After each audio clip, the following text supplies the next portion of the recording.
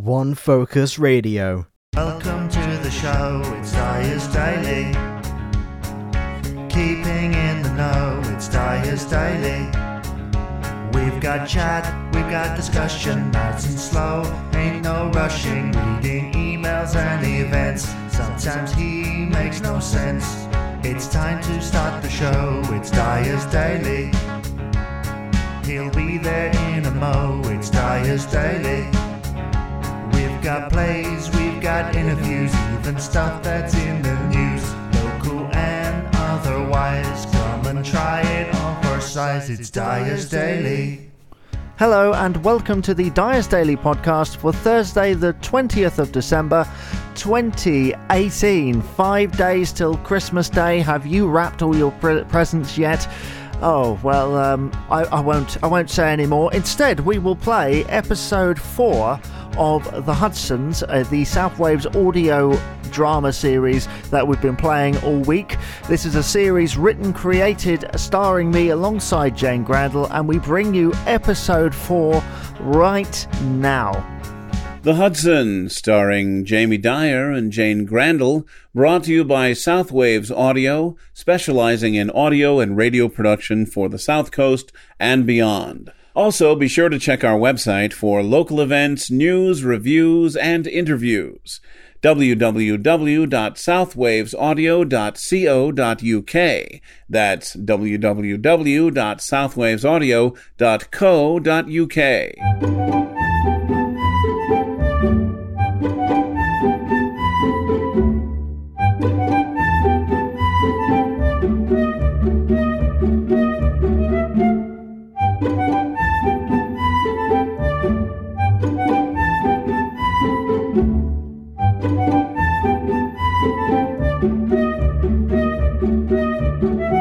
It's the morning after the night before, and it didn't go exactly as planned. Helen and Harry Hudson had been expecting her brother Terence and his wife Rita for dinner.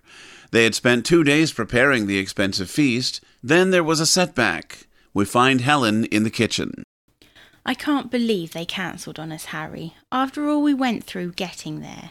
To be fair, it was a pretty good reason. Oh, I know, and I do feel sorry for her dad being rushed into hospital. It's just a little disappointing. I know, love, but at least they rang to tell us. I can imagine that in all the rush, they may have just as easily have forgotten us. Not our Terence. He'd make sure we were informed.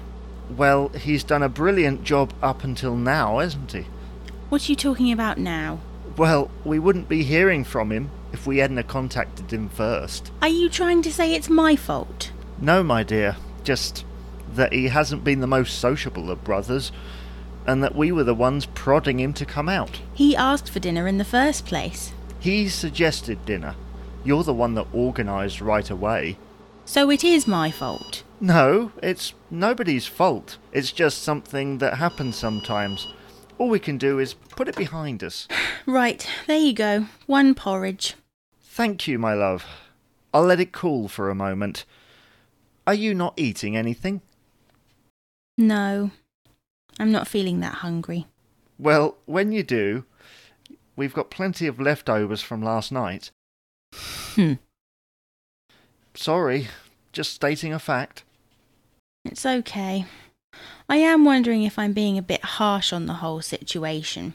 How so? Well, it's not their fault that Rita's father's in the hospital, is it? No, I'm afraid you can't choose when these things happen. They just happen.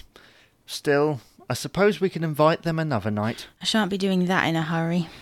Why not? I know you hate Rita, but surely you can let things slide for a while. For the last time, I don't hate her. I just dislike her being with my brother. It's all about money. We always say that, but there must be something else. What do you mean? Well, there must be other reasons for them working so well together. I mean, I've heard he gets on with her family very well. I don't know how. I found them a bit snooty. Her dad isn't. I believe before their successful business, he did a few odd jobs in a garage. He might scrub up well, but he's absolutely filthy underneath. How do you know that? It's best you don't know those details. All I'm trying to say is, give them a break. I know. I guess they do say sometimes that a woman will marry a man just like her father. Well, that certainly happened to you. No, my father wasn't clumsy. Yeah, I guess. At least we didn't have the embarrassing situation of explaining this fracture to Terence and Rita. No, that's true. Now, are you going to start that porridge, or am I going to magically get my appetite back?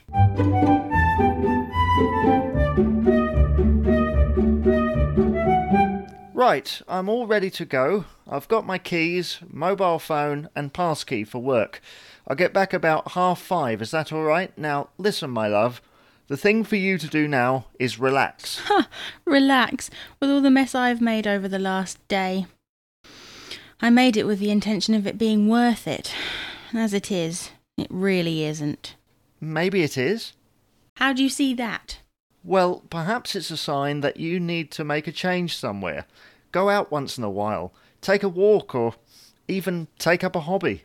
A hobby? I haven't the time for all that, not with all the housework I have to do. Well, why don't you skip it for the day? That's easy for you to say with one arm out of action. You go to work in the morning, come home at night, and it's all sparkling clean. That doesn't happen instantly, you know. Oh, I know, I'm well aware of that, but you could at least take up some kind of activity. I hear the community centre are doing keep fit classes, Zumba and yoga. Are you saying I'm fat? No, just that I've heard it's quite a sociable activity, and you love socialising. I'd rather not at the moment. You say that now, but with the right activity and the right people, you'll be well away. And what exactly could I do? Well, what about cookery? No. Knitting? No. Cross-stitch? No. Listen, Harry. I know you're trying to help, but I don't want to go to some class. I just think it would be beneficial to you to get out there. After all, I do it, and it helps me loads. The only thing you go to is that boring golf club. You're such a hypocrite. How on earth am I a hypocrite? You didn't like Mum's country club, but you're happy to hang around in that golf club. They're not the same, and you know it. Well, I haven't been, but I'm still standing by my claim. Why? Well, it's the principle of the thing. Oh dear, here we go again. Don't worry, dear. I haven't the time to challenge you now. I better go before I'm late. See you later. Helen, I'm home. What's cooking? It smells... lovely. It's bleach, dear. Your dinner's still in the oven. Oh, good. How long before it's ready? About 40 minutes. 40? How long has it been cooking? I put it on 5 minutes ago. And what, may I say, has delayed you from cooking my dinner? That's a bit of a pig-headed attitude. Have you been talking to Alan again? No, I haven't been talking to Alan again, my dear. I just know that you're normally so punctual. What took away your attention? Jobs. Well, I know you have housework, but what kept you? Jobs. Looking for them. Well, you could always start on my list. No, not housework or DIY jobs. Actual jobs. In the newspaper, you know. Right. And why are you looking?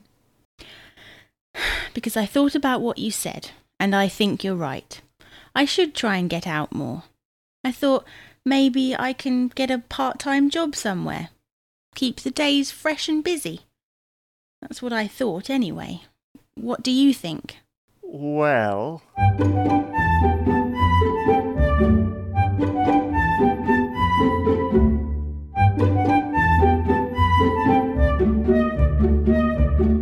That was The Hudsons, written by and starring Jamie Dyer as Harry and Jane Grandel as Helen. The announcer was Pete Lutz. The music was by Kevin MacLeod. This program was brought to you by Southwaves Audio.